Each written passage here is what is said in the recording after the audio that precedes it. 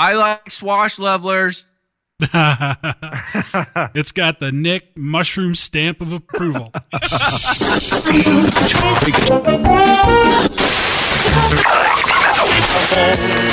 721, left intercept the final bearing 222. Ladies and gentlemen,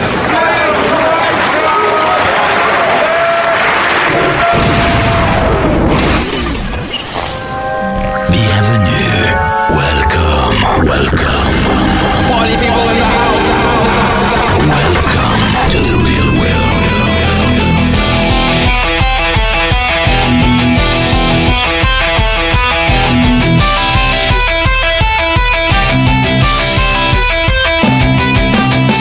Hey everybody, our Sailing Nation version 2.0. This is episode number 57.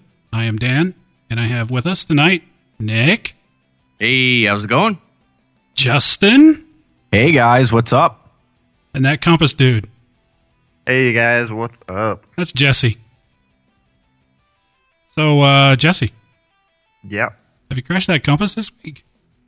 Not this week. I have been pretty busy with school this week. Actually, I had 3 exams, so I don't care about not that too stuff. much heli stuff going on. I don't care about that stuff, man. Yeah, I do. Okay. So what's been going on, guys? Good week? Did you guys get any flying in? No. No. Freaking rain.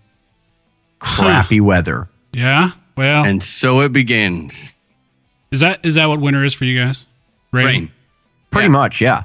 And, Yep. and on the occasional days, there's a little bit of light sprinkling of rain. And then on the more heavy days, there's big rain. Yeah?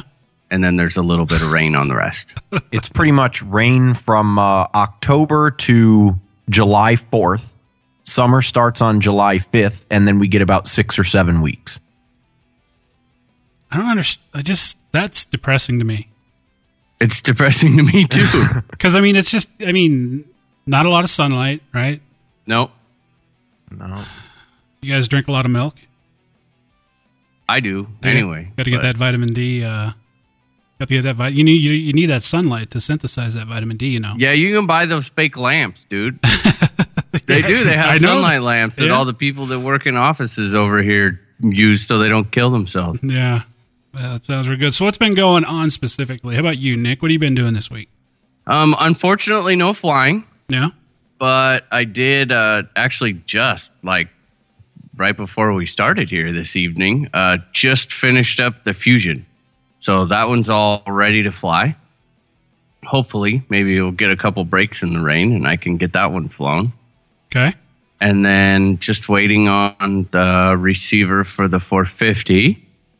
So I can get that one up in the air. And let's see. I cleaned my basement. Man, it was getting bad. My Yeah. hobby room. Yeah. Oh, yeah. Real bad. I doubt that. Something tells me that it was not bad at all. Well, bad by my standards. Oh, so there was some dog fur on the ground somewhere or something? No, I found 2 zip tie clipped ends. Oh, that is... Oh, wow. Dude. Yeah. How did you live with yourself? Well, it really bothered me. I mean, it put me in pretty much a downward spiral all week. So I just had to deal with it. Oh, No, that is- it's been kind of a slow week in the heli world, really. yeah. How about you, Justin? I saw you sent a text to us today. Yeah. Well, okay. So obviously the last week has been dominated by sort of having a baby Yeah. and dealing with that whole thing. So And- before you go on with that, are you still thinking knocking up the wife was a good idea? Yeah. There have been a couple of times where I thought, what did we get ourselves into? But overall, I think it's going to be good. It's been fun, if not a little trying. But yeah, we're getting used to it. I was thinking more along the lines of, how much can I get for this guy on the black market? Oh, yeah, that's a good point. Hadn't thought of it. How you many helis does that equal to? So you got to give them about a little over a year when the kid starts walking. And then that first time when you're chasing the kid across the house and they've got shit running down their leg and they're just leaving a trail as they're running, and then they turn around, smile, and sit down really fast.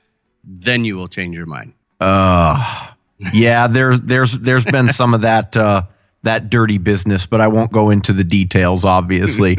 But yeah, other than the kid, you'd think the first week after having a new baby, there'd be no heli stuff.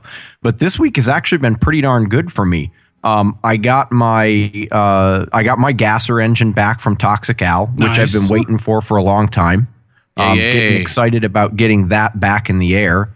It turns out that he believes that when my pipe came loose, I sucked something into the exhaust port, damaged it.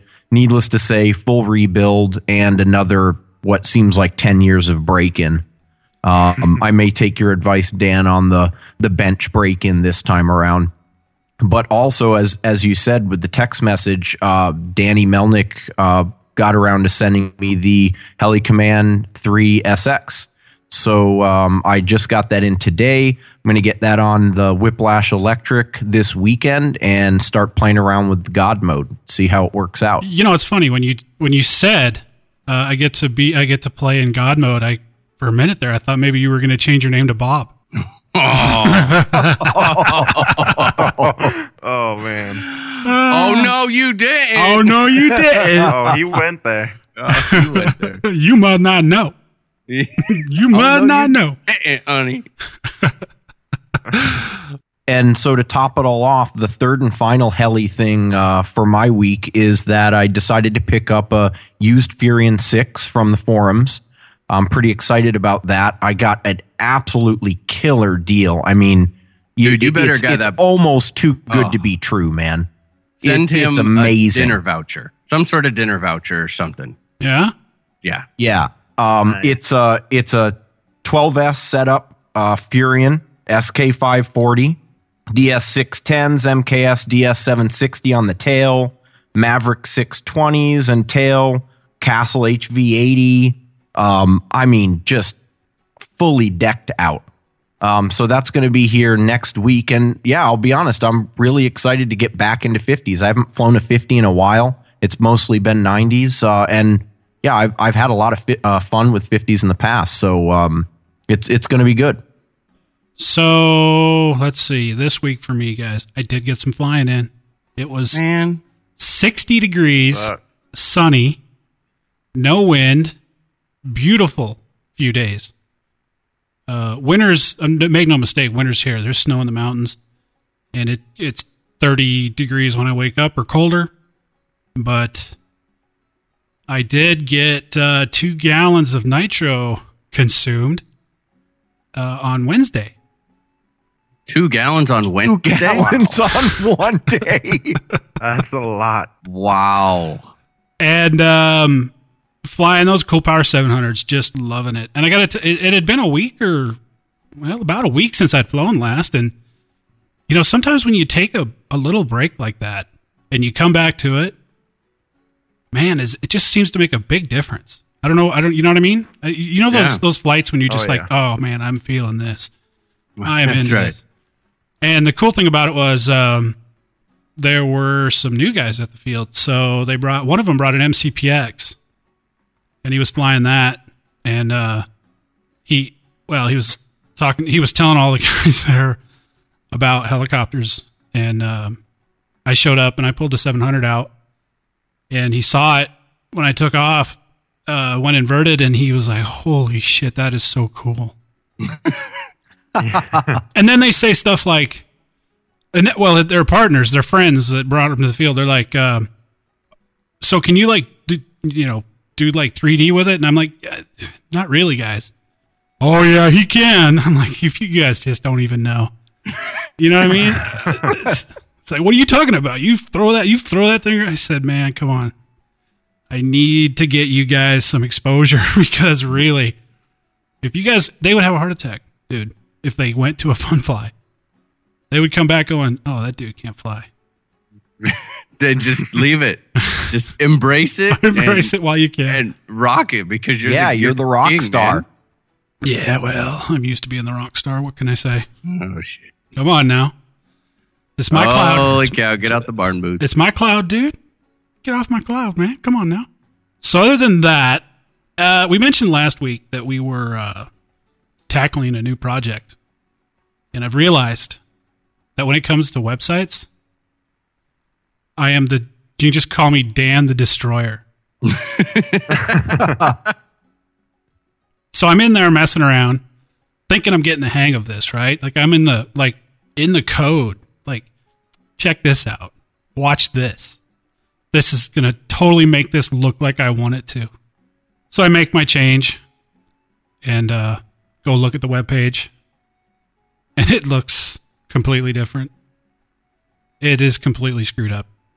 Screwed up to the point where even when you type in the URL, which is not our normal URL, it's just a test URL for messing around with this new site, it doesn't even take you to the site anymore.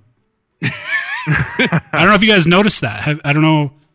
Justin, I did because so all week I've been spending a little bit of time in between things with the baby working on my list of tasks for the website. Well, I've got some good news for you. Yeah? All that work you've done is completely destroyed. It's gone. Awesome. Yeah, I get a call from Nick earlier this afternoon saying, dude, just don't go to the website. I'm like, why, dude? What happened? Just don't go. So I log in there and I get like one sentence up at the top on a blank white screen giving me some error. Yeah, it's So what did we learn from this? The key here is to never watch Yugoslavian porn and try and write code at the same time. Dude, how about Filipino porn? Yeah, I was going to say, is there an appropriate kind of porn to watch while working a website? Well, whatever one doesn't make the whole website go away. No, look, the good news is I was able to duplicate it back to its not quite state where it was at, but it's back under a different URL, and I'll give you that, Justin, so you can look at it again. Sweet. But you know, it is what it is, and this is kind of the risk of doing this. You know, when you send an amateur to do a professional's job, this is what happens. You know, what do you think was going to happen? But you freaking know, website or what? I did learn a lesson, and the lesson is this: every time I think that I'm going to make a change, I'm going to go ahead and back it up first. There we go. Yeah, I should have. You know, typical. It's just stuff. That's day one stuff, right? Probably. So other than that, hey, wait a minute. Before we go into news, I want to talk because this is kind of a funny observation. We between the three of us, and maybe we should get Jesse in on this little project that we're doing as well, Nick. But between the three of us, we've kind of decided that we're going to start going through the old shows, just to kind of listen in and see if there's anything we can take out of them. And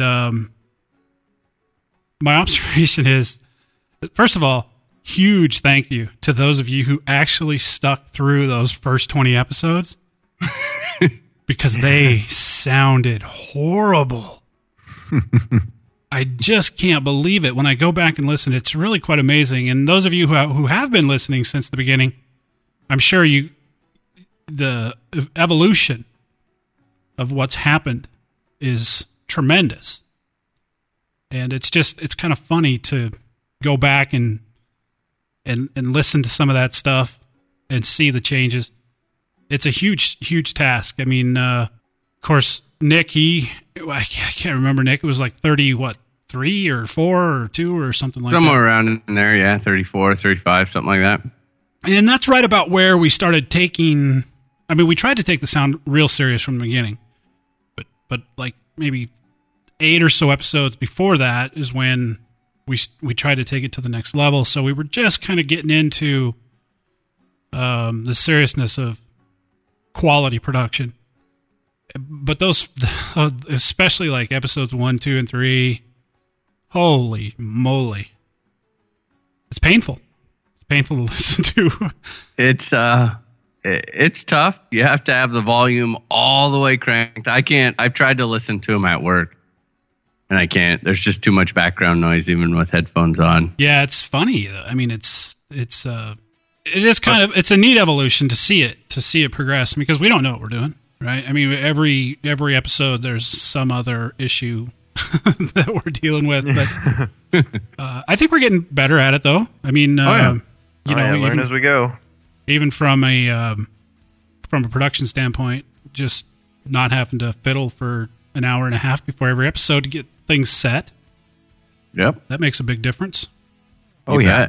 So I thought I would just talk about that for a little bit. And what we're looking to do with that, guys, is kind of so we can take a week off one of these weeks, maybe around the holidays, a week or two. We're going to put together like a best of type episode. One will probably be funny. Another one will probably be like technical topics with various guests or discussions that we've had. So look forward to that. Yeah. That'll be good. And on that note, I think it's time to go into some news. I think we can probably do some news.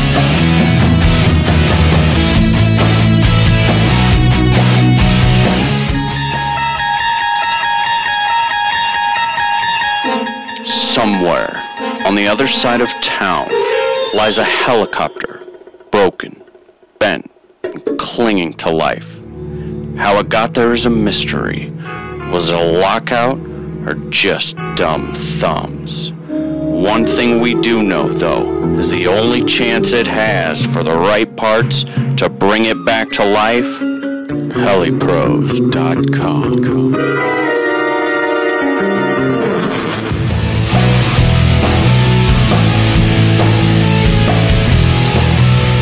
Alrighty, guys, this week's news is brought to you by helidaily.com, your daily RC helicopter news magazine. What do you got, Nick? So normally I'm not one to do flight videos in the news, but I saw this one and it really just made me kind of stand back and go, yeah, that's what I'm talking about. There's an incredible video out there of Tarek flying an Synergy N5C at the Alpine Heli Smackdown. Awesome. And here's why I like it so much, and this is why it's so important to me. We're talking about a 50 class Nitro. The first thing when I see this, and you guys got to watch this, he beats this thing like it owes him money.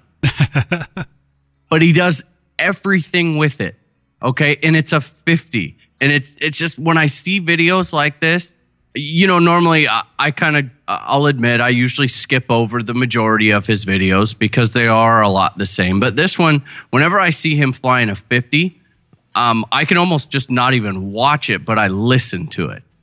And I love to hear, the control on the collective management, but it cracks me up.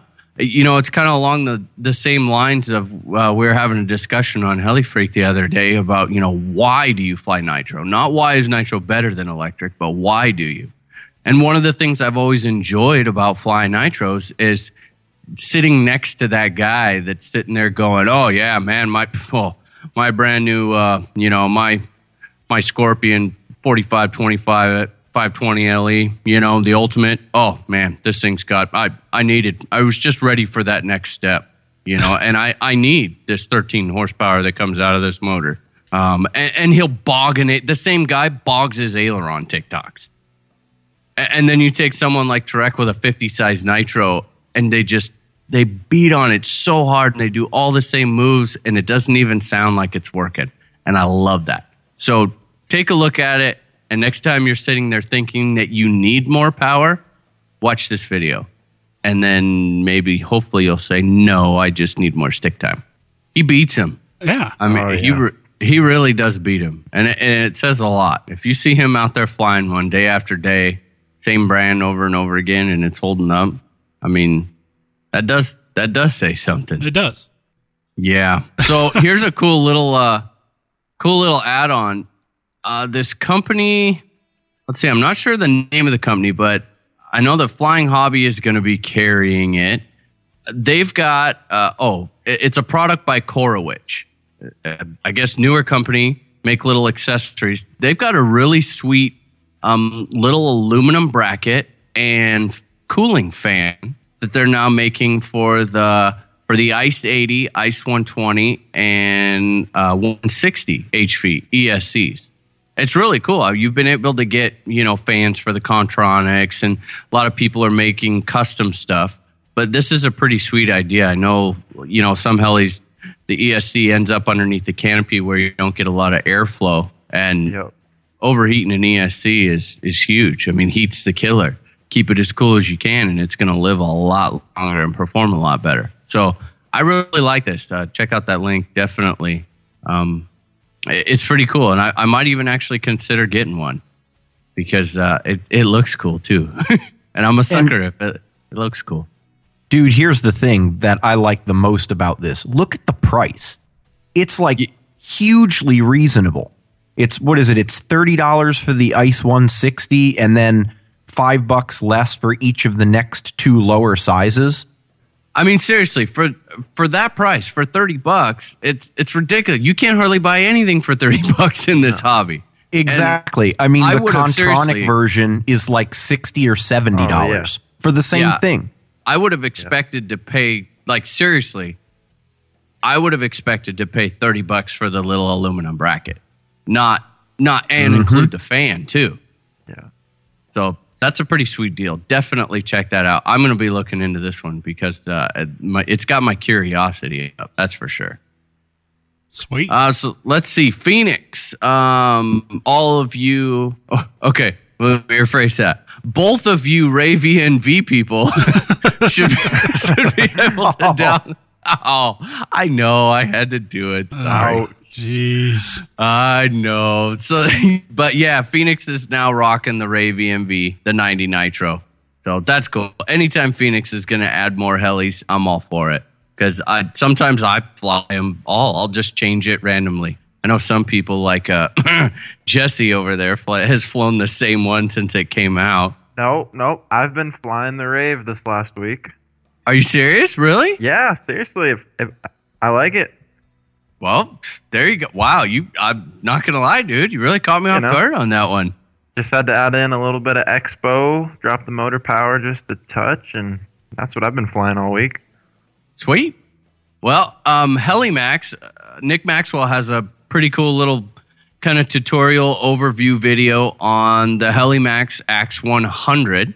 One thing that I saw about this little micro heli, one thing that I thought, okay, the part that I didn't like was that it's got a tail motor on it, which I was like, oh, okay, well, I just got these bad MCPX memories.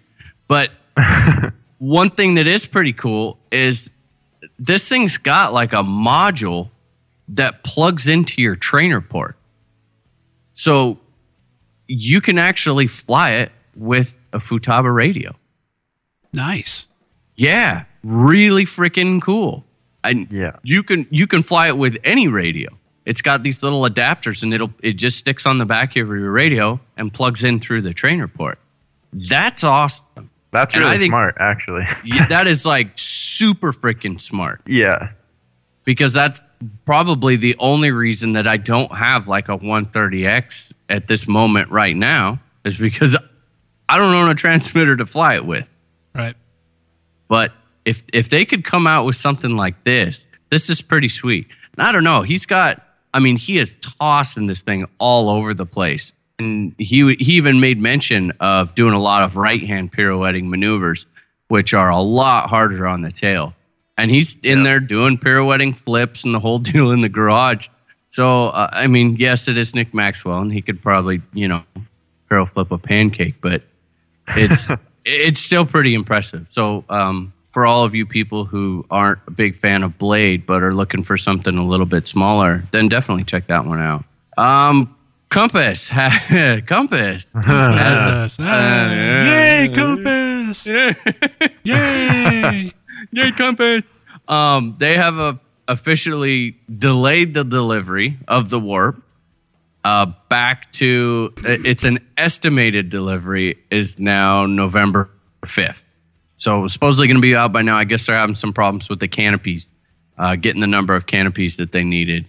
So it's delayed back to November 5th, which I do believe is the same day. I think Gowie's still holding strong on the NX4 for November 5th. That's what I hear, Yeah, so November 5th is going to be a big day in the heli world because I know a lot of people really are looking forward to the Warp, being that it is, basically a 450 class. Well, kind of a 450 class because it'll swing up to 360s. But being 6S right out of the, right from the factory is just awesome. So I do need to remind Jesse that we do have a wager on this. We do. Yeah, so, But our wager was for this year, not November 5th. I know. Yeah, but dude, November 5th is Let the record show that. Yeah.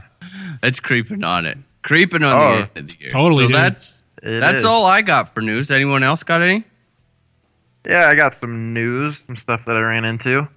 Go. See that Progressive RC now has a pre-order available for the new iCharger 4010 Duo. And this thing looks like an absolute powerhouse. I mean, a 2,000 watt, 70 amp charger. Oh my God. And the cool part is, it's got 2 chargers built into one, and you can do 40 amps per side on this thing. Per channel. That is beast mode, man. It's like one-upping the Super Duo 3 from Hyperion.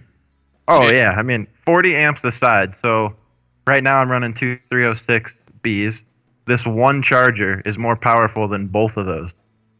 So they probably don't even have setups that elaborate, at the state penitentiary where they put people in old Sparky. No. We were sitting there doing some quick little math, and there's actually, you can't even support this charger at wide open throttle with regular household. No, it was 2 of them. So both of them. Oh yeah, that's right. 2 of them. You couldn't have 2 of these. So basically you can't outgrow this charger and need 2 of them because you will not be able to run it. So let's think about this. So you buy the charger and then you're forced to buy a 4,000 watt generator to run it. Exactly. Yeah. So that's okay. That's the downfall. Is that, I mean, really the generator is going to be the limiting factor. Yeah. There is one other thing. Okay, so I have one like and one dislike. One like is that it's got a really sweet little kind of LCD looking screen on there. Yeah. Colored. I mean, it's colored. It's screen. colored LCD screen. Yeah, it kind of pops up and sits up at an angle. So that's freaking awesome. I mean, it looks really sweet. Now the shape of it very closely resembles a Nintendo 64. Dude, I was going to say the exact NES. same thing. I'm like, that's my con. It looks like a freaking Nintendo. Yeah, like an old Nintendo. This looks nothing like a charger, and it's huge. Huh. I mean, this is big. Yeah. Now, we did check the weight, and it's because, the first thing I asked was the way that I have my charging set up, I have 2 iChargers in the lid of my charging case. And then my power supply's down below in the base, and then a deck lid on there. Right. So my first thing was, well, dude, I can't mount this thing on the lid. But it's actually, what do we come up with, like 20 grams? It was 8 inches wide, 5.5 inches long the other way, and only like 3.5 inches deep. Yeah, so it's not. So pretty good size, but with only being 3 to 3.5 inches deep, I still think it's definitely something you can mount in the lid of a charging I was kind of case. laughing at it at first, going, I mean, seriously, who needs, 40 amps per channel? But then Well, I just like the fact that it's a Duo. Yeah. And I mean, it's an all-in-one unit. Screw that. I just like the fact that it's got a color screen. I'll charge that shit at 7 amps per channel. I got a color screen now. It really does. I guess you can look at it kind of like a radio. Why do we buy 14 channel radios? I guess you can take the attitude with this charger that it will probably be the last charger that you buy. Yeah. So truthfully, you can charge anything out there off of it very quickly. So if you are in the market for buying a charger and, you're the type that says, well, I could just try this now, but I know I'm going to end up getting this later. If you bought this, you're not going to outgrow it. I mean, you can't. No, and you can't. And iChargers, obviously you're dealing with, a quality product. I've had fantastic luck with all mine.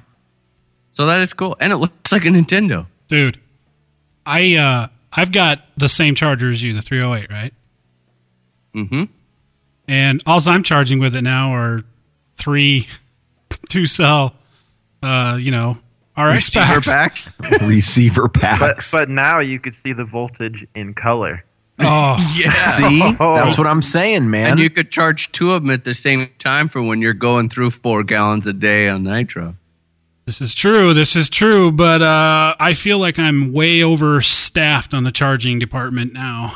Yeah. I'm going to have to, there's going to have to be some cutbacks because I just don't need that much juice to charge, 4 flight packs or X packs. But that's I'm nitro. All you guys do that electric thing. Yeah. It is cool though. So yeah. That's a massive charger, dude. Yeah. Oh, and it looks like they're trying to get that out December 1st, so it should be coming out pretty quick here. And what is it, like 350, Jesse, or 300? Yeah, 350. So tell me this: is that going to be an exclusive through Progressive RC? I'm not sure. They're the one. They're taking the pre-orders right now. Progressive is. They're taking pre-order, but I'm sure it'll eventually get around. Yeah. Right. Sounds good, man. Yeah. Is that it for news, guys? I think that's it. I'm good. Alrighty, guys. This week's news has been brought to you by helidaily.com, your daily RC helicopter news magazine.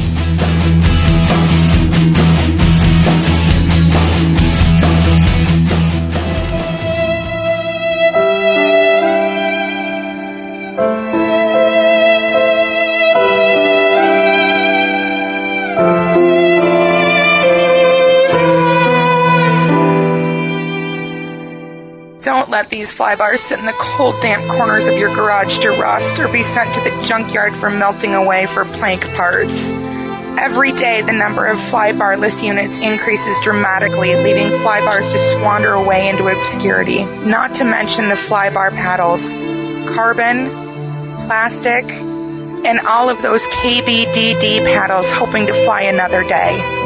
It takes a little for you to become a special friend of the Flybar. For just 75 cents a day, you could save a Flybar somewhere across the nation. As a sponsor, you could exchange photos and letters from all the happy children currently flying their Flybar helis. So come on, pick up the phone. Call 1-800-SAVE-FLYBAR. Thank you for your time and consideration. Save the Flybar now.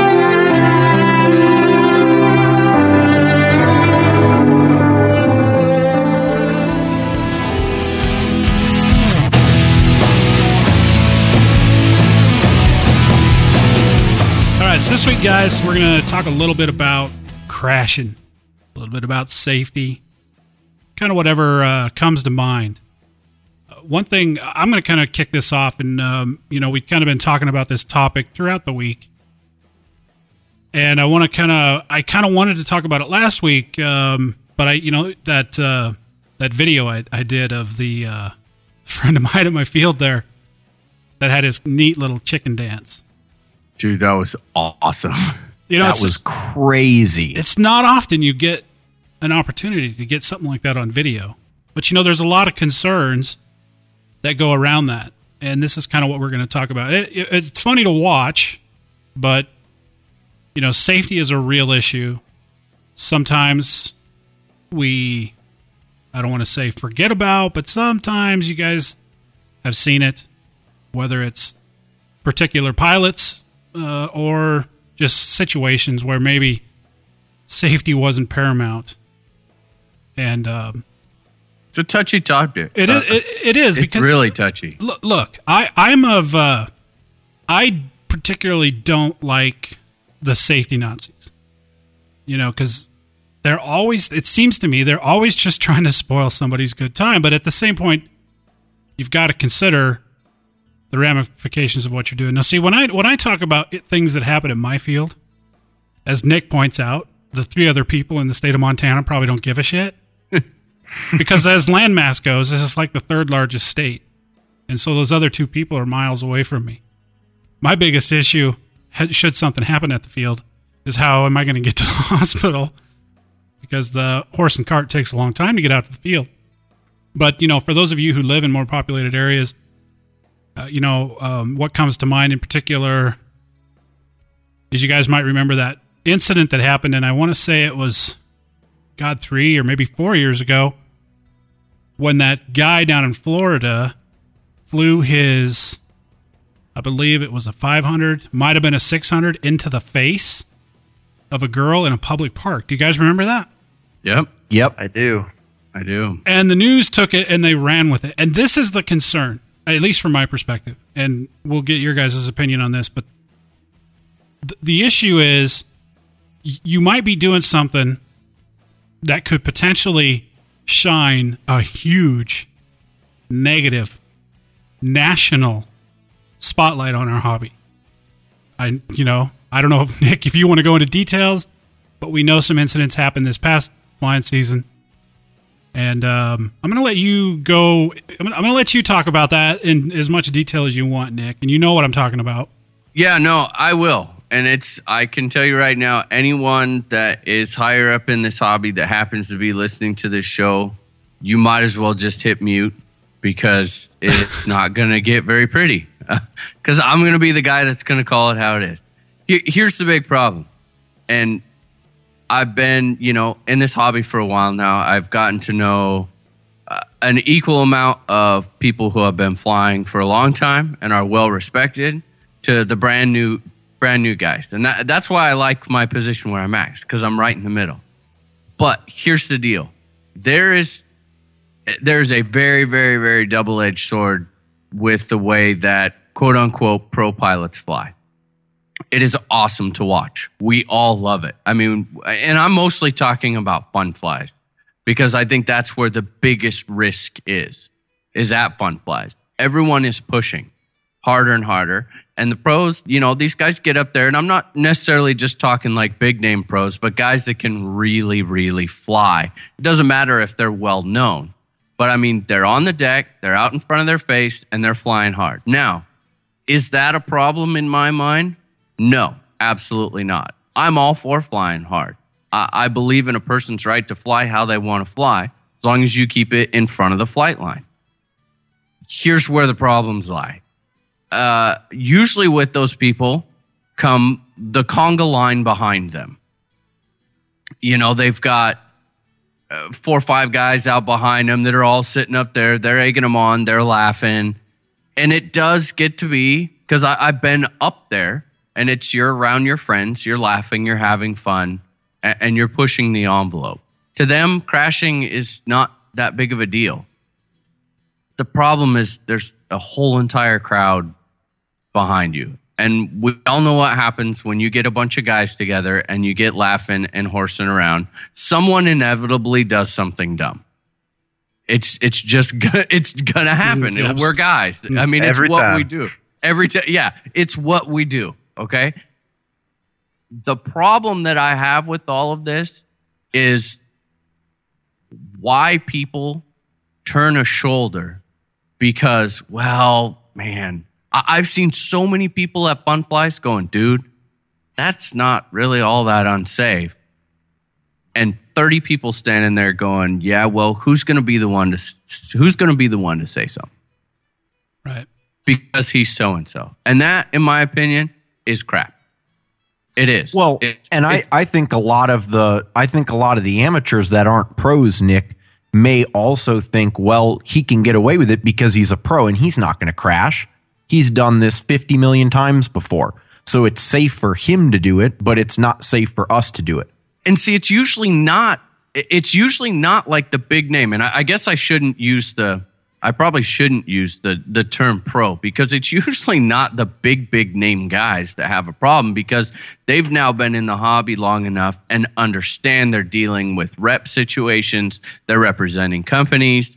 They don't want to take that risk and have to be that guy.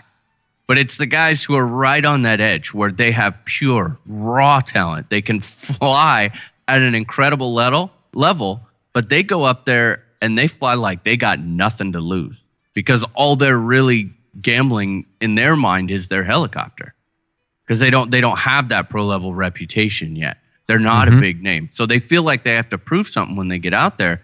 And that's where a lot of these mistakes happen. Now, most of the guys, yeah, if you've got enough talent to fly that hard, you've got enough talent to put it in the dirt if needed. And we've seen tons of pilots do that. They're always smacking the tail boom. It's out of control. They'll bury it, in a second. But man, there's been a lot of really, really close calls. I mean, we heard about some down at the Heli Freak. Obviously, Snohomish, holy cow. Yeah, scary, man. You know, the one coming in out of the lights behind. There was no spotter.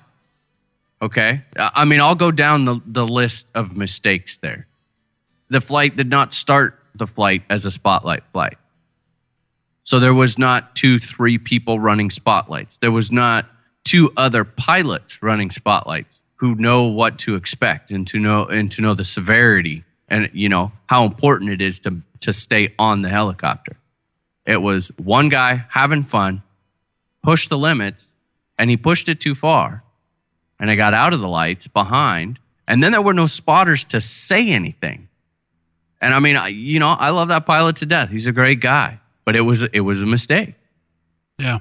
Because it just sat there in silence. No one had a clue, and all of a sudden, you've got a 50 class heli going through a 10, driving a plastic table 2 feet into the ground. Someone could have died, and that's the problem. It's not if, it's when. It's gonna happen. And God, I hate to say that. And like you, Dan, I am not a safety Nazi. Everybody who knows, you know, who goes out and flies with me, man, I'm right there. I got it right up in my face at times, and I'm having fun. You know, I'm laughing as I'm dragging the tail blades in the grass, doing funnels. So it's not that, but I'm only putting myself. I think when you get into fun flies, you have to be a bigger and better person and think about the bigger picture. And it's not just your helicopter that's going to go in. It's what if, you know, what if the new guy who's been out there for flying for a year shows up and brings his whole family? And what if someone in his family gets hit? Well, you know it's a touchy subject, man, because I see both sides of it. You want to see those guys fly hard because it's entertaining, but it's like somewhere in this hobby, we got so sucked up in I have to have the entertainment that we make exceptions for safety to get more entertainment. And look, there's a couple different sides to this, and there's not only the fun fly side. Mainly I say that because that incident in Florida didn't happen at a fun fly. No. And luckily it didn't really catch, you know, wings, so to speak. But look, don't be that guy, right? There's those guys. If someone suggests to you that maybe you should move the helicopter a little further out, maybe you should not fly so close. In my mind, I'm thinking, why are you taking objection to this? Why are you looking or sounding like you're offended by that statement? It's not me telling you you're not a good pilot. No, not at all. What it's telling me is, that's great. I understand that you can fly that helicopter 6 feet in front of your face. But what I do know, should a mechanical failure happen or an electrical failure happen, your abilities as a pilot aren't part of the equation any longer. And now you've got a helicopter that is right in front of your face that has gone mechanically wrong. And do you think you have enough time to get out of the way? Or do you think those people that you're flying over, who may not necessarily be watching your helicopter like a hawk, do they have the time to get away? And when something happens, and like Nick says, it's not if, but it's when something happens.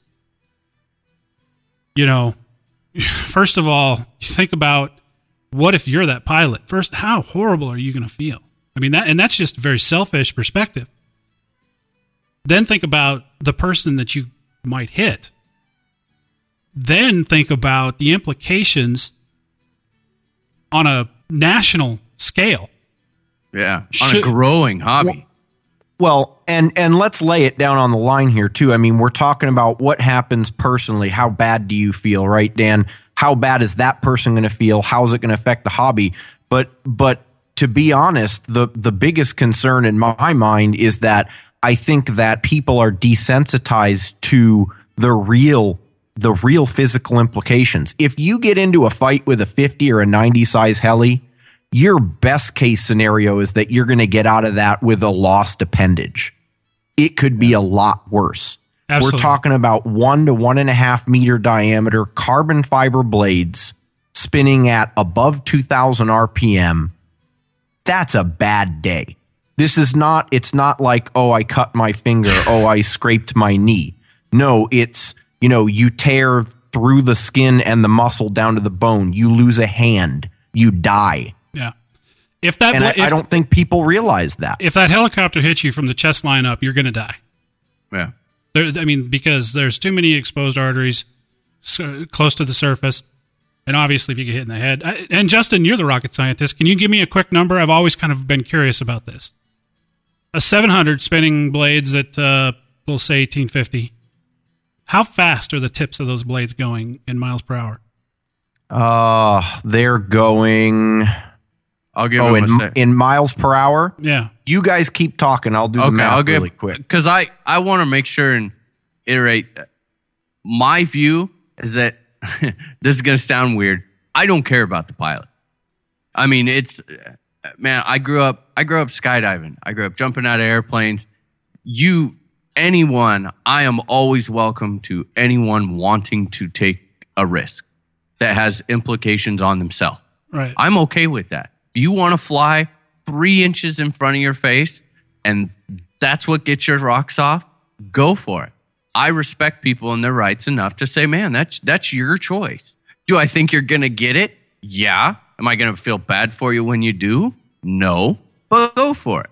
That's not what I'm talking about. I mean, there's a reason when I'm out there and I want to do work on inverted autos, I take, these guys all see me. Jesse's seen me. I do it all the time. I'll get set up for my auto. I will take 5 to 10 steps forward, farther away from the flight line, from the people behind me. And then I'll shoot my inverted autos because I've seen what happens in an inverted auto. They get hauling. Maybe you're up a little over your head. I just essentially moved my safety net for others. Now, I'm still going to barrel flip that thing right in front of my face and have a lot of fun doing it. But I want to create more of a safety net for the other people. Absolutely. And that's what the spotters are for. The spotters are not there to cheer you on and to tell you to fly lower. They're there to be like, all right, no, you're clear off this side. You're good off that side. I mean, to me, that's what should be changing. Is just the respect for everyone else at the Fun Fly versus, how much entertainment can we give? And, that's a really good point. And Nick was saying, and this is exactly what I do at my field. I don't care if I'm the only one there or if there's only 2 other guys or there's 20-some guys. I always take my helicopter a long ways away. I never land right in front of me. It's always a good 30 feet away. Not necessarily for me, but from the people that I'm flying, with at the field. Yeah. So it's kind of a fine line. I mean, you've got to push the boundaries if you're going to improve. But you've also got to consider everything that's happening around you. It's just common sense, guys. And I don't see, it's kind of funny. People say, that it's usually just the new people and they get out of control. I actually expect that. I mean, I do. And I think that when you go to a normal flying field, when you have someone out there that's somewhat newer, maybe they're just working on inverted flight, or they're just getting their stall turns down. Everyone kind of knows that there is a chance that it's going to get away from him and it might get behind him. That happens. I mean, that's part of flying. It's impossible. If you don't want that ever to happen, then it's going to be a pretty crappy flying field because you're going to be taking shuttle buses out to the flight line, which isn't reasonable. That's kind of the risk of just the hobby in general that you can't get away from. Everyone works together. You're kind of paying attention. Okay, this guy's still just kind of learning. All right, well, maybe I'll pay attention a little bit more when he's flying. And that's okay. I expect that. Yeah. You know, so I'm not trying to criticize the new people and tell you, hey, don't fly to Fun Fly because it might get away from you. No, absolutely not. Go out there and fly. I'm talking about the people that are taking just unnecessary risks, again, not on themselves, but to everyone else. Exactly. I mean, yeah, see, that's how I feel too. I feel like we shouldn't tell the pilots to not fly as hard. I feel that the pilots, they're taking that risk upon themselves to fly how they feel comfortable flying. But I think kind of a middle ground solution is, like you guys said, to move the flight line farther out so that they're reducing the risk of all the people watching them. And you know, the worst thing that I see is at night. It's weird. Yeah. You would think that, okay, you bring out the floodlights or you bring out the spotlights or night flying, that in theory, the risk is far greater. I mean, dude, it's way greater. Yeah. I don't think anyone would disagree with that. And yet the flight line comes back and the crowd moves up. Forward. I mean, seriously? Yeah. Everyone's standing really, a foot or two behind the pilot. Why do you need 20 people hovering around the pilot? It's like, dude, that's going to be, it's just like a recipe for disaster. And I'm all about thinning the herd, man. But this is, you know. You're going to be Darwinian about it. Yeah. Well, I am kind of, because I mean, you know, I'm the guy who doesn't really believe in warning labels, because if if you're that dumb, you kind of got it coming. Yeah. Only for the stupid people. Well, have you guys ever taken a look at any, I don't want to say all or most, but a lot of the European videos, like, you know, from the Big Fun Flies? Yeah. Yeah. They, I've seen a lot of them where they have metal, I guess, barriers. Yeah, chain link fence or safety nets. Or it's big safety nets like you'd see at a golfing range or. I saw one video from a Russian Fun Fly, and they had a grid, an iron grid that was set at about a 50-degree or 60-degree angle, braced by metal legs on the back, not only for the crowd, but there was one there for the pilot if he needed to get behind it. Just, you know, a foot, 2 feet wide, 4 feet tall, just enough room to get behind it if something were to go wrong. Maybe it was for the spotters. I don't know. I don't know. Is that necessary? I do know that Bert down in Orlando this year is going to add some, you know, they did that last year, the chain link fence for spectators. And I guess apparently they're going to go even taller and longer, you know. So I think some people understand it. Well, I think everybody understands it, but the simple matter of the fact is you get out there and you just get to having a good time, and sometimes your judgment gets the best of you. It's usually the guys, unfortunately, and I'm, you know, hey, I'm one of them. My normal place that I fly on a regular basis is super small, and we've got, you know, maybe 4, 5, 6 guys there, if that. So I can have this view too. It's usually the guys that fly at smaller fields that are the ones that don't understand. Whereas, you know, if Orlando is your home field or Vegas is your home flying field, I mean, they learn with good rules right off the bat. I would agree with that completely. Safety guidelines, should I say? But it's, you know, the people who are kind of out in the boonies and you're flying with a couple buddies and you just don't.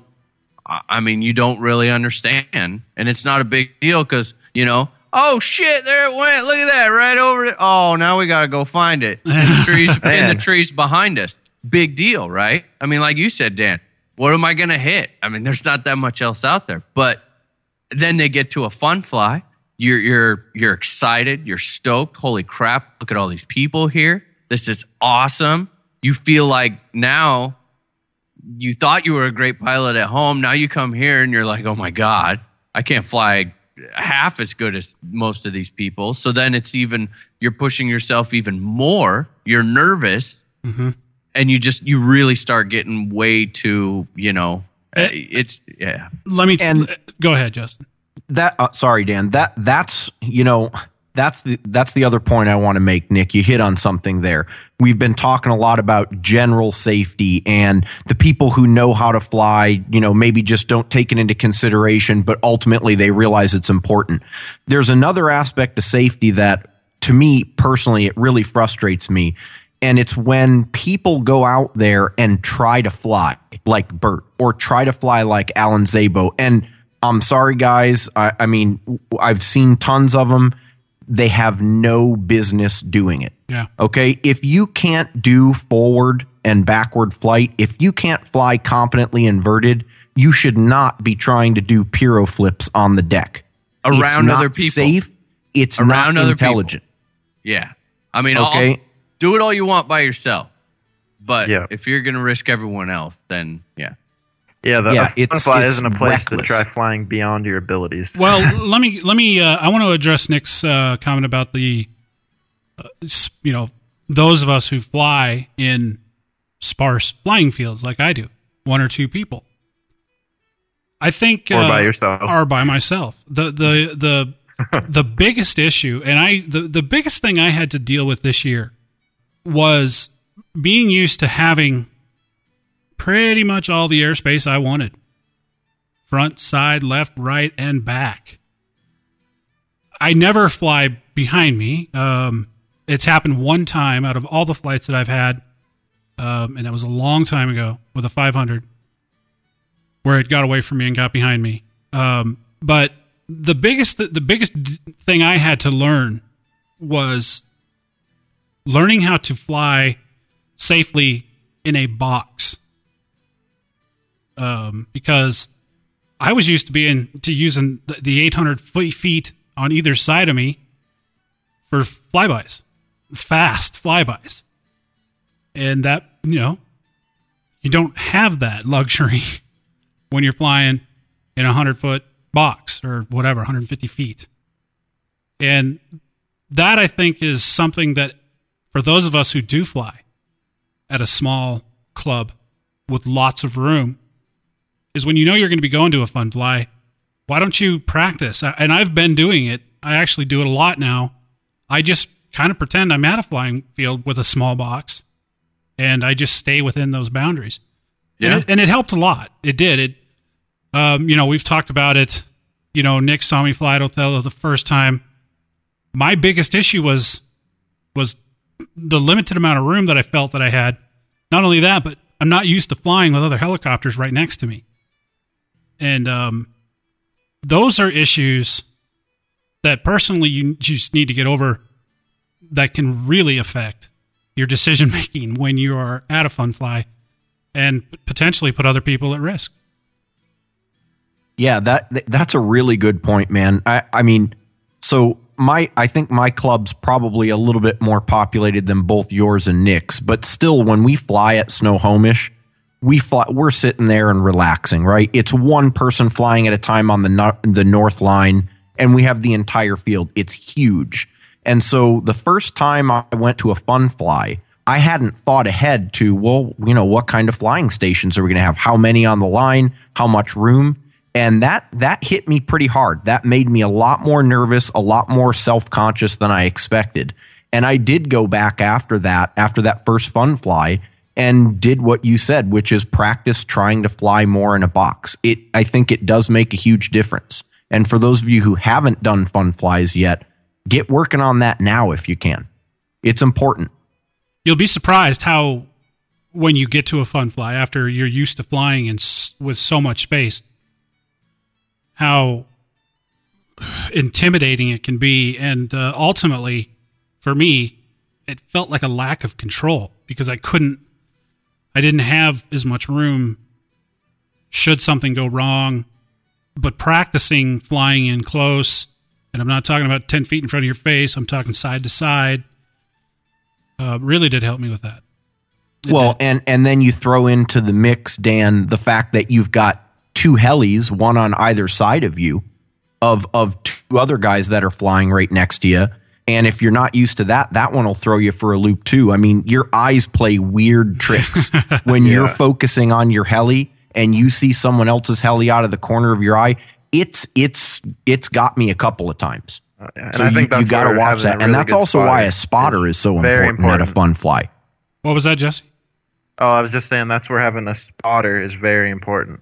Yeah, and having a real spotter that not does the guy who's like going like, "Ooh, awesome! Oh, this." It's the guy who's actually watching out and telling you, hey, dude, you're getting a little long on the right side. Keep it tighter in on the right, or Yeah, well, watch your left side. You, Nick, got another pilot coming up. I mean, we even had it down to where the direction I would say, I mean, we were clarifying the direction I would say was the direction you needed to move your heli to avoid the other heli in the next station over. So, I mean, you got to have really good communication during the whole flight. And you can still push. I mean, you can still egg them on and push them. Nice. Now bring that down. Take that down a little bit lower, but do it within reason. These douchebags that go out there and they're taking up 5-6 flying stations, and I don't know who's worse. The pilot that's doing it, flying in front of everyone else, down through 2-3 people's flying station boxes worth, or the guy that's standing next to him and not saying anything. I mean, I actually had, we talked about it at the Heli Pros Fun Fly. A guy do a freaking funnel around my helicopter, which was directly in front of me. And then later he made the comment, "Oh, I didn't even know I did it." And I'm thinking, really? Yeah. How do you not know you're funneling around someone else's 90-size heli? It was completely full of crap, because at that point we made it very clear what we thought of him. So then he was starting to get a little bit like, "Wow, why does half the Fun Fly hate me now?" But where's his spotter at on that one? That's the guy. If you're going to take that position of walk up there next to someone, do it right.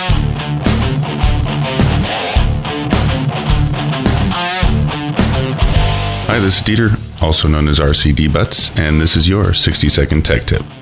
This week we're going to talk about rebinding your radio after the initial setup.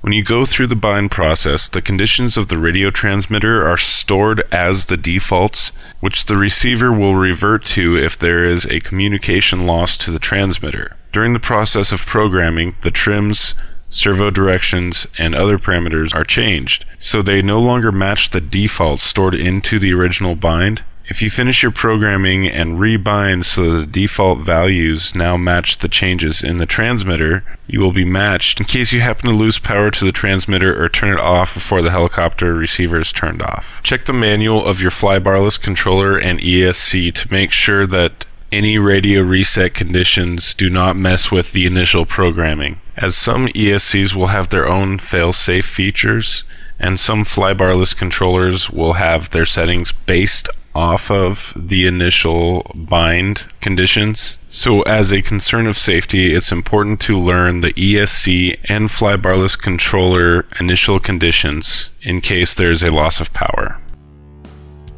This has been your RC Heli Nation 60-second tech tip.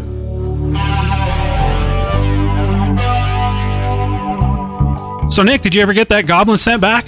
Well, I'll be getting around to it maybe one of these days. Yeah, I think you should just hold on to it, man. What'd you think of that Goblin? I'm impressed. I went into it a little, hesitant, but in the end, it's an incredible flying machine, Dan.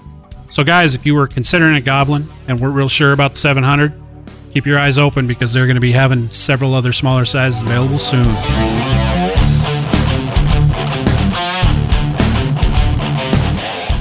Let's kind of change gears a little bit, and we've kind of talked about kind of what we've thought about safety and whatnot. Now let's take more of a introspective look at this from each of our perspectives, and in particular, I want to move into crashing the proper way. I've had to do this one time, and it was with a Compass, thankfully. I was maybe a year into it, and I don't even know to this day what happened exactly, but I was just hovering a brand new Compass, and I had it 20 or so feet out in front of me and maybe 10 feet in the air, something happened. The tail just went out. I mean, it just started pirouetting. I did not have at that point in my career of flying, I really didn't even have the hit throttle hold, reaction down. The helicopter started drifting towards me in a piro, and I know I did the right thing. I slammed it into the ground very, very hard, and it's still sitting in my trailer. Have never fixed it. So there are things we can do to minimize the risk, and we saw a few examples of that this flying season. One in particular, the first Othello. We talked about it once before, I think, when Kenny McDonald was doing some crazy-ass I'm Kenny McDonald maneuver. And I think his tail or something went into the ground, and it kind of bounced up in the air, and it was heading right for the pits. And he didn't have hardly any control, just enough to stop it and slam it into the ground. Yeah.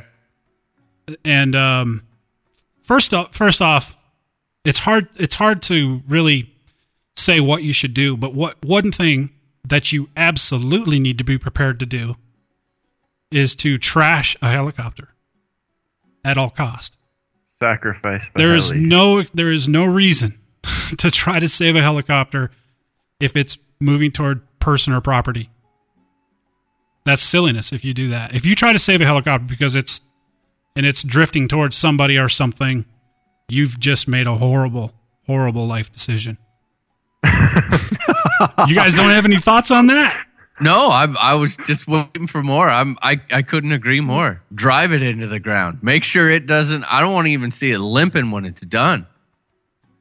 I mean, yeah, do it right. I will add this to it though. When I took the Todd Bennett class, he did say that, if you have to put a helicopter in, you can force it towards the ground, but one thing you can do is right before it hits the ground, you can try to soften the blow, but don't be a hero.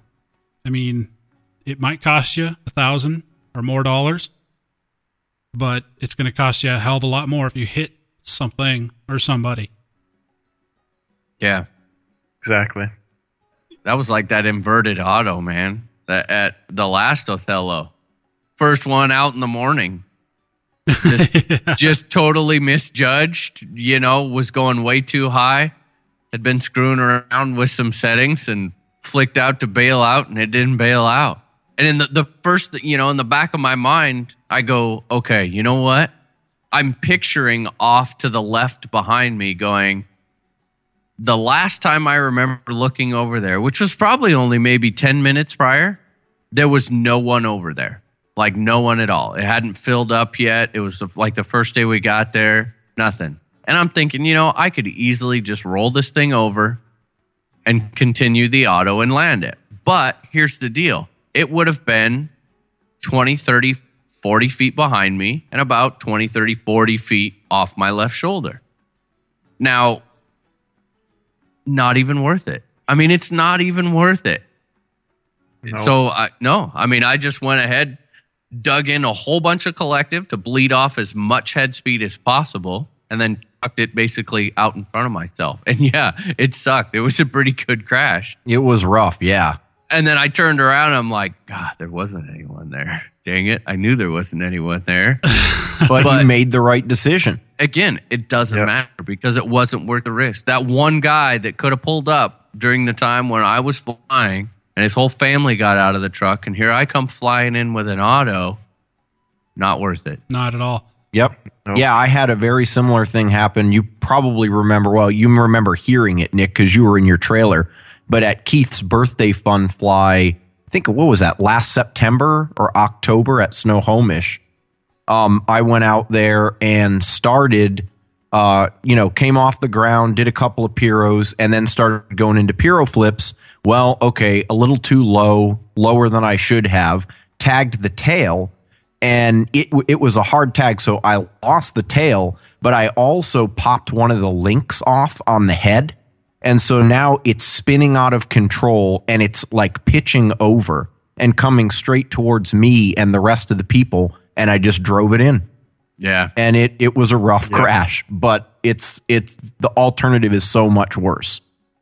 Yeah, no, I have actually had once again, a very similar experience. I was probably about a year ago. I was just learning to do autos with my Fusion 50. And I was coming in, and the blades were going, I was going to crash the auto. So what did I do? I bailed out of it, but I didn't have very much head speed, and the tail started spinning on me because I had zero tail authority, and it instantly started drifting towards myself, and it was going to go behind me because at that point I didn't have very good control over it, and I just pretty much pulled full negative and drove it right in front of myself. Ended up being a pretty bad crash, but... So I want to tell you guys, I did briefly mention it a minute ago because we're kind of talking about scary things that have happened to us. This probably the scariest thing that I've dealt with when it comes to crashing and possibly injuring myself. I was the only one at the field. I had the 500, and at the time I was really struggling on doing circuits, going from left to right. A quarter way through the turn coming back towards me, for whatever reason, my mind would just go away. I always was messing that particular part of the turn up. And so I was determined. I went to the field determined that today is the day that I'm going to break that. And so I get going, and I start doing this turn towards me, and it just goes blank. I just can't, for whatever reason. And this 500 is coming right at me, right at eye level. I'm in my chair, so I literally have to duck. And I gave it positive collective. And I was sitting probably 20 feet from my truck. And as I was able to get turned around, I watched it miss the top of my truck by about 3 inches. And I remember landing and going, oh my God. That really shook me because I was there by myself. And what are you going to do? You know what I mean? If you're at the field by yourself, something like that happens. My God, that really shook me to the core. I've got a similar story. Nick, should we talk about it? The infamous 500 that Jesse ended up buying that got him into the hobby. Oh, we already had that. I think that's one. been brought up before. Yeah, oh, you did? Yeah. Okay. Never mind. I brought that one That's up. been talked about. What is it? Yeah. I don't know. Do I? Yeah, you do. The one that went flying over our head, the pilot ducked and it hit the piece of plywood. Oh, yes. With the bullseye and then with the blade. Bullseye on the back of it. Yeah. And then I bought it, And that one was scary, but just going back to it for a second rather, that one was scary for I think more than just the guy doing. I mean, obviously he had soiled his shorts a couple of times before it crashed, but like you're saying, Dan, that shook you. That shook me, and I was standing only 20 feet away. It was like, holy crap! Take a step back. But there's a good point. Why were we standing where we were standing? And tell me that we were standing in the right spot. We were not. You're absolutely correct. We were those D-bags that you just complained about. Yep. Who were up around the pilot going, oh yeah, dude. Okay. That's pretty cool. Smooth. Really nice. All right. And then, yeah, when it happened, it was like, wow, that could have been a lot worse. Yeah. Half of us had our back to him. I happen to not, but what I want to do, guys, is, cause we're talking about this, there might be some listeners that aren't familiar because they haven't heard it. So why don't you just give us a quick rundown of what exactly happened at that incident? Because, like I said, there might be some listeners that aren't familiar with what you're talking about. Okay, so newer pilot was out flying some circuits with his T-Rex 500.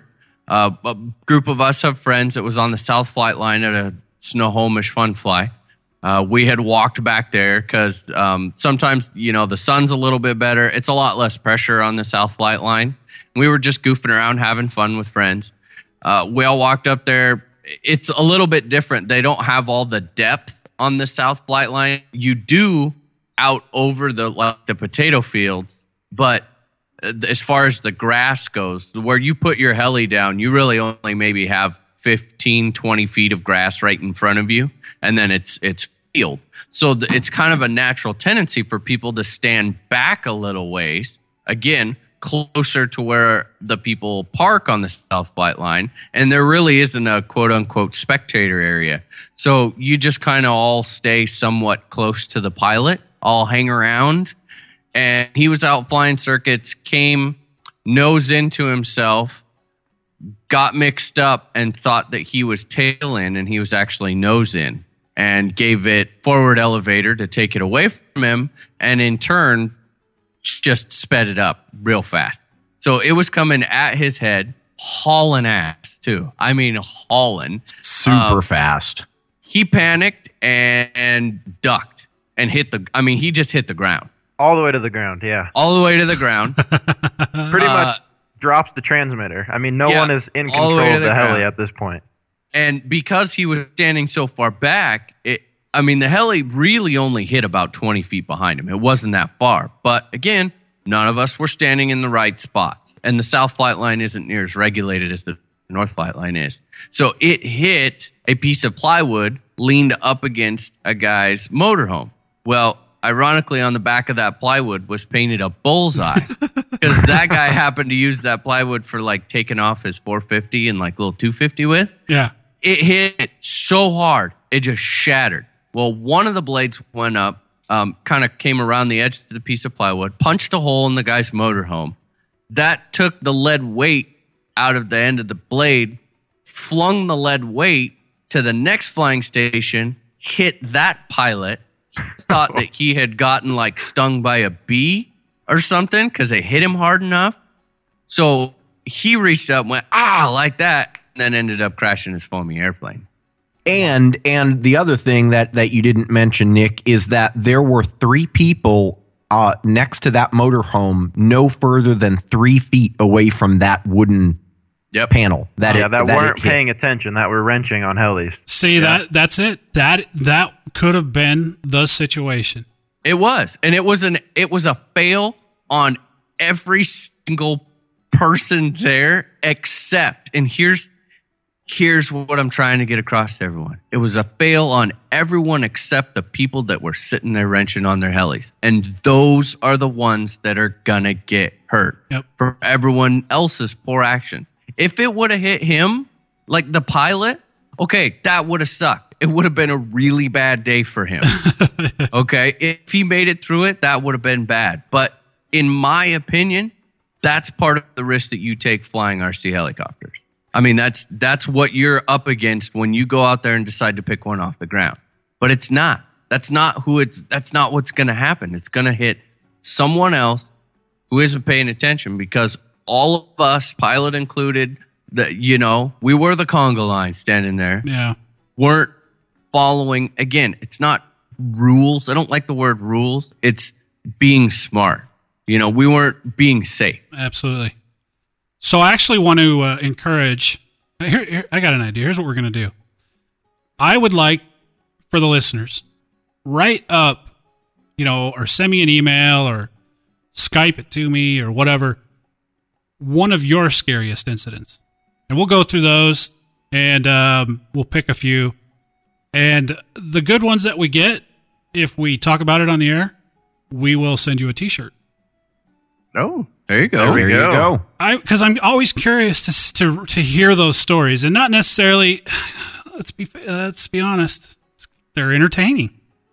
Yeah, I mean, it's glad that I'm happy if no one gets hurt. Obviously, that's not the entertaining part. The entertaining part is the amazement or the incredibleness of some stupid decisions. It's just sometimes so funny. And what could happen? If anyone would have ever said, okay, dude, there's going to be this guy, he's going to fly his helicopter straight at his head. He's going to hit the deck, lay down on the ground. It's going to hit a piece of plywood, drive into this with a bullseye and then hit the guy. I would have laughed and been like, you can't make that up. Yeah. So we've all been there. And if you haven't, you will be. Yeah. And also, so you've got to remain vigilant. I want to kind of, before we go, I kind of want to talk about one other aspect of safety. And this has to do, we talked a lot about the fun flies and flying at your field and flying by yourself and, scary things that have happened to us individually. Let's, and we did mention it, Nick did mention it briefly, the night flying. But let's quickly talk a little bit about the shenanigans of, hopefully, for the most part, the helicopters are landed, but in some cases they haven't. But we hear occasionally some stories about one or two people or a group of people at a fun fly that piss off a lot of people for whatever reason. May not have to do anything with helicopters, may just have to be with what they're doing.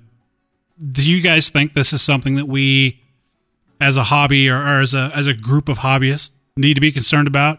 Do we need to be concerned about what people are doing at night when they start drinking? Because let's face it. I'm oddly enough, I'm going to say no, because I think it's inevitable. It's just, any quote unquote sporting event, any event anywhere where you end up camping out in the middle of a field, in the middle of nowhere. In the middle of nowhere, shenanigans are going to take place. Yeah, and like you said, the helis for the most have landed. The people partaking are not the people flying. Exactly. Hopefully. That's the key. Hopefully. If they are, it's a different story completely. Yeah, that's where I draw my line. Yeah, exactly. Oh, yeah. So you guys don't think that we need to get to, what's the word? Anti-fun when it comes to that kind of stuff? Because I got to tell you, like you said, Nick, and when I go to a fun fly, I fully expect it. I fully expect, if I'm not the one that's going to absolutely drink myself under the table, that some of my friends are. Yep. And part of going to a fun fly and experiencing it from that aspect is taking care of your friends that end up drinking a little bit too much, maybe. Right, yep. Right, Justin? Yeah. I don't know, guys. I think sometimes people get a little too worked up about those kind of things, and I think I'm going to take a stab at it, and I'm going to say, this is purely speculation on my part, but I think that those people were plankers to begin with. Probably. Most likely. That's some of the most fun that I've had. Oh, absolutely. At night, at nighttime to get like it's Snohomish, that was just a blast. Now, I wasn't flying. I put my transmitter down, my helis were away. Heck yeah, I'm going to crack out the brewskis. We were having some drinks. You got some exceptional pilots like the A-Main crew out on the flight line. We were hooting and hollering, and they were just going at whaling. Oh, my gosh. Screwing around with the banners out there, and everyone. Oh, yeah. And when you get Matt Bodos on the mic, had a couple of drinks himself, and he's egging people on. Dude, it doesn't get much better. I'll tell you what. Let me come at it from a different point of view. So we've talked about, controlling or kind of the crowd aspect. You've got the pilot who understands that he's flying at night. He hasn't been drinking. You have all of a sudden a whole group of people in the audience who are not of sound mind to make judgment. Sound judgment when it comes to maybe where we're standing, what we're saying, are we distracting, what we're doing, where we're walking in some cases. Is that something that we need to address? Well, I think that, and here's where it gets sticky. I don't think it matters. Why should the rules change day or nighttime? I don't think they should. If anything, I think you need to be more cautious of it. I am going to actually place that responsibility on the club that is hosting the event. Absolutely. The organizers of the fun fly should be paying attention to that kind of stuff. And they've got to have the sack to do it. Yeah. They've got to. They absolutely have to. I don't care who is flying. If it's freaking Tarek and Zabo and, the Dirty Dozen out there flying, it doesn't matter. You have to still, maintain some of that. It's perfectly okay if every single person sitting out there, in the pits is just hammered and having a blast and hooting and screaming. and the pilots are out there that haven't been drinking, and they're throwing it down. They're on the deck. They're around the banners. They're crashing. They're all having a blast. But that is still part of the fun fly. Yeah. And that's the responsibility that I think you take when you want to host a fun fly. Yep. Is to make sure that until the last heli hits the ground, that people are maintaining those. And you cannot tell me that you can't still have an absolute blast with all of that. Yeah. I mean, and what it means is that the club that's hosting it has to appoint for lack of a better description, a designated dick that's going to go around and say, look, guys, you're a little drunk. You're a little too close to the flight line. Back off. We can still have fun, but we gotta observe safety here. I just don't think anyone that's gonna come back at someone and lip off or say anything like that, A, has probably had too much to drink and needs to learn their own limit. Yeah. But B, I just don't think that people would really look at that as being unreasonable, again, on how it's handled. Not like, hey, I said everyone get back. None of that. Yeah. But I mean, just be like, hey, guys, we're kind of creeping up on the flight line a little bit. You mind keeping it back, please? We're all just having, oh, yeah, sure. Oh, because that's, I think, in my opinion, I think it doesn't happen intentionally. I mean, when you get 50 people out there watching everyone night fly, you got some drinks, you're laughing, you're carrying on, you're hooting and hollering with your buddies. Crowds naturally creep.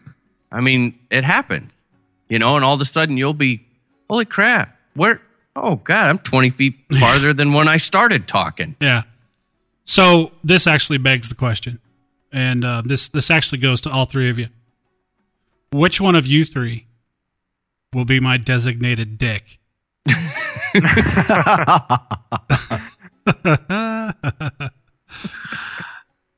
I'm sure there's enough to go around. Yeah. So basically, guys, look, you're going to go to a fun fly. You're going to have a good time. You might drink a little. You might not. When you are at a fun fly, you've got to be aware of what's going to be happening. And if you're flying, you're the one flying, you got to be aware of what those idiots behind you are doing. And if you're one of the idiots behind, be aware of where you're at. It's just going to take one incident for our lives as RC hobbyists is going to be affected. Because once the government gets involved, it becomes no fun. And speaking of government, I just quick mention, as you guys know, the election's coming up in a few weeks. And I don't like to get political. But did any of you guys happen to catch last week the town hall debate between Romney and Obama? I did not. Well, I was watching it, and I kept hoping that eventually the jackets would come off, the sleeves would roll up, and they'd start slapping each other around, and whoever was standing was going to be the winner. That'd be awesome. I don't know about you guys, but I am getting so sick and tired of the ads. I just cannot wait for this to be over. Oh, yeah, dude. Every other freaking commercial, it's so obnoxious. And I'm not going to allude to who I support, but I'm going to tell you this. It doesn't matter, because none of them have our best interest at heart. That's my 2 cents. The lesser of two evils. You know my selfish reasoning for wanting to all be over? Why is that? So Facebook's back to normal. That's a good point, man. Yeah, seriously. And also, people eager to express their political opinions come out of the freaking woodwork. And you know what? You bring up another that's a great point, Nick, because one thing I'm noticing is, I spend a lot of time on YouTube, whether it's looking for heli videos or just whatever. Every pop-up ad I get is about the local senatorial campaign happening here. I mean, you just can't get away from it. It's on the radio, it's on YouTube, it's on everywhere you go. There it is. It's cannot wait for it to be over. I agree. And on that note, guys, I think we're kind of winding down. I want to make a quick mention. Digging In episode number 2, Nitro Governors. That is now on iTunes and at the correct price, so you can get it there. It's kind of strange when you do a search on iTunes. If you just type in Nick's name, Nick Lynn, you'll go right to it. Also, 2, it's available on CD Baby. We're gonna. I don't know exactly what we're gonna do, but we're gonna rethink that whole distribution thing, because having them try to tell us what they should be charging for it kind of pisses me off a little bit. I'm not gonna lie. A little bit. It's just it's so. If I tell them what I want to charge for it, in my opinion, that's what it should be sold for. And it gets there eventually. Yeah. It's just, and and here's the thing. Oh yeah, we'll change it. It might happen between now and 4 weeks. Yeah. You know what I mean? So there's no control over it. And then it just makes us look like Compass. Yeah. So we're gonna. Elaborate. What is that supposed to mean? Well, it'll be out tomorrow. Yeah. Oh, yeah. Oh, and then no. We can't be looking like Compass. I mean, we don't want to look like douchebags. I wasn't gonna go that low. Well, you open that door, I'm gonna walk right through it. You went there. So, and also too, with the changes that we're going to be making to the webpage, you might see some difference in how it's distributed. Distributed. Is that even a word? No. It's distributed. Distributed. There we go. Maybe in Montana it is. Come on now. So, we'll keep you guys up to date on that as that happens. It's like I said, we're amateurs. We don't really know what we're doing, so it's kind of a learning process every day. It's a learning process. I always hesitate to talk about numbers, but I have to say, personally, I'm humbled. I took some time to check the download numbers here a while ago, and what I'm seeing is just absolutely mind-numbing. I'm just absolutely shocked at the growth of this show. And that all is thanks to you listeners sharing it with your friends and letting everybody know about us. I just encourage you to continue doing that because our plan to take over the world is slowly taking place. And once we do, control the world, free heli for everybody. Well, of course. So that will be the sought after goal for us taking over the world. Yeah, thanks everyone. And I'm just kidding, guys. We don't really want to take over the world, just the United States. Yeah. You guys can keep heli free. Ouch. I just want to also to mention that we can tell which countries where our downloads are coming from. It tells us that. Dude, it's an insane hip shoot it, Dan. Uzbekistan. What'd you call me? Just countries that I've never, maybe I read about once in the 6th grade. Well, the list I get says like 78. Wow, and that's amazing. Can I be honest? I didn't even know that there was 78 different countries. I mean, this list of countries. Okay. I failed geography. It's what's cool about it is I'm going to use the word we again. We are a global community. I mean, it transcends all boundaries, nationalities, and races. We are RC Heli Nation, and that everybody, we're all part of that. And it is it's global. I mean, people listen to us from all corners of the earth, which is strange when you think about it. I mean, just some group of guys in the Northwest sitting around and talking about helicopters, and people from places we've never even heard of are listening. And it's humbling, and it's the words are, it's hard to describe, but without getting too mushy, thanks for the support that you guys have given us.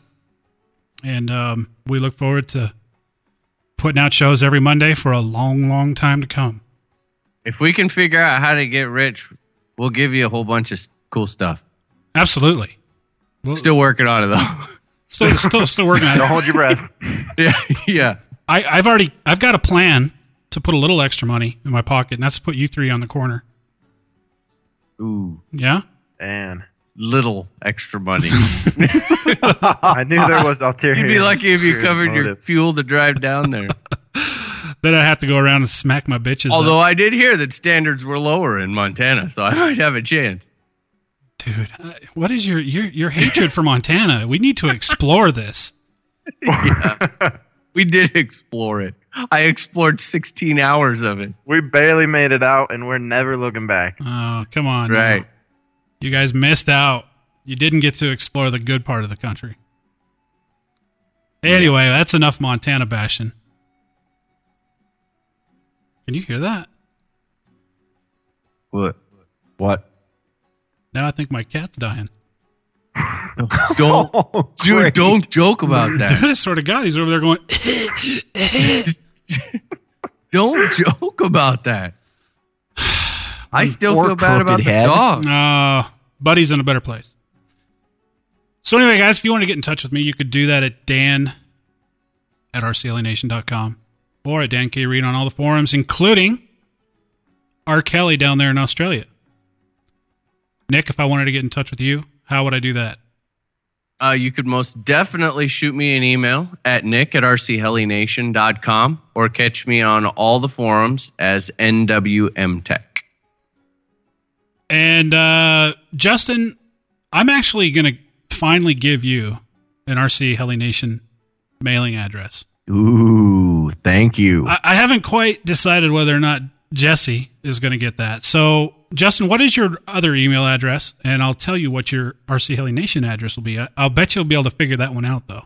Oh, yeah, I think so. I mean, you're a rocket scientist and all. Yeah, it's true. If you wanted to get a hold of me right now, you could send me an email at justinpucci@mac.com or at justinpucci on all the forums. And soon, and I'm going to bet that if Dan gives me an email address, you can also get me at justin@rchellination.com. No. It's Justin the Jackhammer. Oh, God. I knew it was coming. He was sitting there so waiting for that. Yes. No, it'll be Justin at rchellination.com. And then, of course, there's Jesse. I already know we could probably reach Jesse at compassliquor.com, right? Oh, man. This is just getting worse and worse. I mean... No, is that not the proper address? Where could I don't think that's the proper address. Oh. I don't think I would ever receive that message. Okay, well what should I send it to if I were going to do that? Probably the best way would be to shoot me a PM on all the forums at my username Solmanson63. I got to ask, what's the 63 for? It was my high school football number. Oh, okay. Hey, there is one more thing. Yeah. Me and Jesse had talked about it. It'll be news to both of you guys, but I think we'll just go ahead and do it. Since the winter is upon us, the non-flying season is vastly approaching, if not here. And we're going to be on the sim more. We are going to pretty much just start flying online whenever we're on the sim, creating a group in North America called RC Heli Nation. And we'll sign on with our normal names, no password. No plankers. Come fly with us. Yeah, come fly with us. It'll be... I'm on every night. Well, yeah, okay. So if you want to fly with Jesse and have a watch at exactly 11 p.m. Pacific Standard Time, you will be able to find him on there for exactly 30 minutes. Oh, it's actually... I'm pushing it towards 45 now. The winner. Oh God. Yeah, great. Gotta extend it out a little. Just keep an eye out for that. Maybe we can get Dan convinced to get on Phoenix so he can showcase his skills, yo. Dude, I'm thinking that all you haters need to get some real flight going, is what I'm thinking. Hook us up.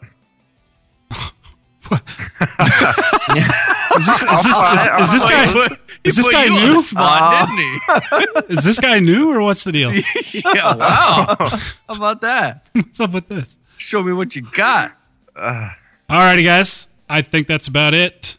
Hold on. I've got one more thing. Oh, my God. The answer to your question from an hour ago? Yeah. Oh, yeah. Let's hear it. 315 miles an hour. Oh, my God. Ouch. That would hurt. Kind of fast. That's going to leave a mark. Oh, it's going to cut some shit off, man. Yeah, that ain't going to buff out. Oh, I almost went dirty with that one, Nick. Decided not to go there. Decided not to go there. Many winter episodes to come, so just, yeah. All right, guys, next week, we're not real sure what we're going to talk about. I think we're going to talk a little bit about visibility of your canopies and heli visibility while you're flying. Cloudies. And then probably start talking about some winter projects that we're going to be doing. And also probably going to be talking about some sim because I think it's getting to be that time of year, unfortunately. And on that note, guys, we sure hope you enjoyed listening to this episode as much as we enjoyed making it. Have a good week, and we will talk to you next Monday. I like swash levelers. It's got the Nick Mushroom stamp of approval. Bye-bye. This has been a production of RC Heli Nation, LLC. If you have a question, comment, or suggestion, send us an email using the Contact Us link on the homepage. If you'd like to make a donation, there's a Donate Now button on our homepage as well.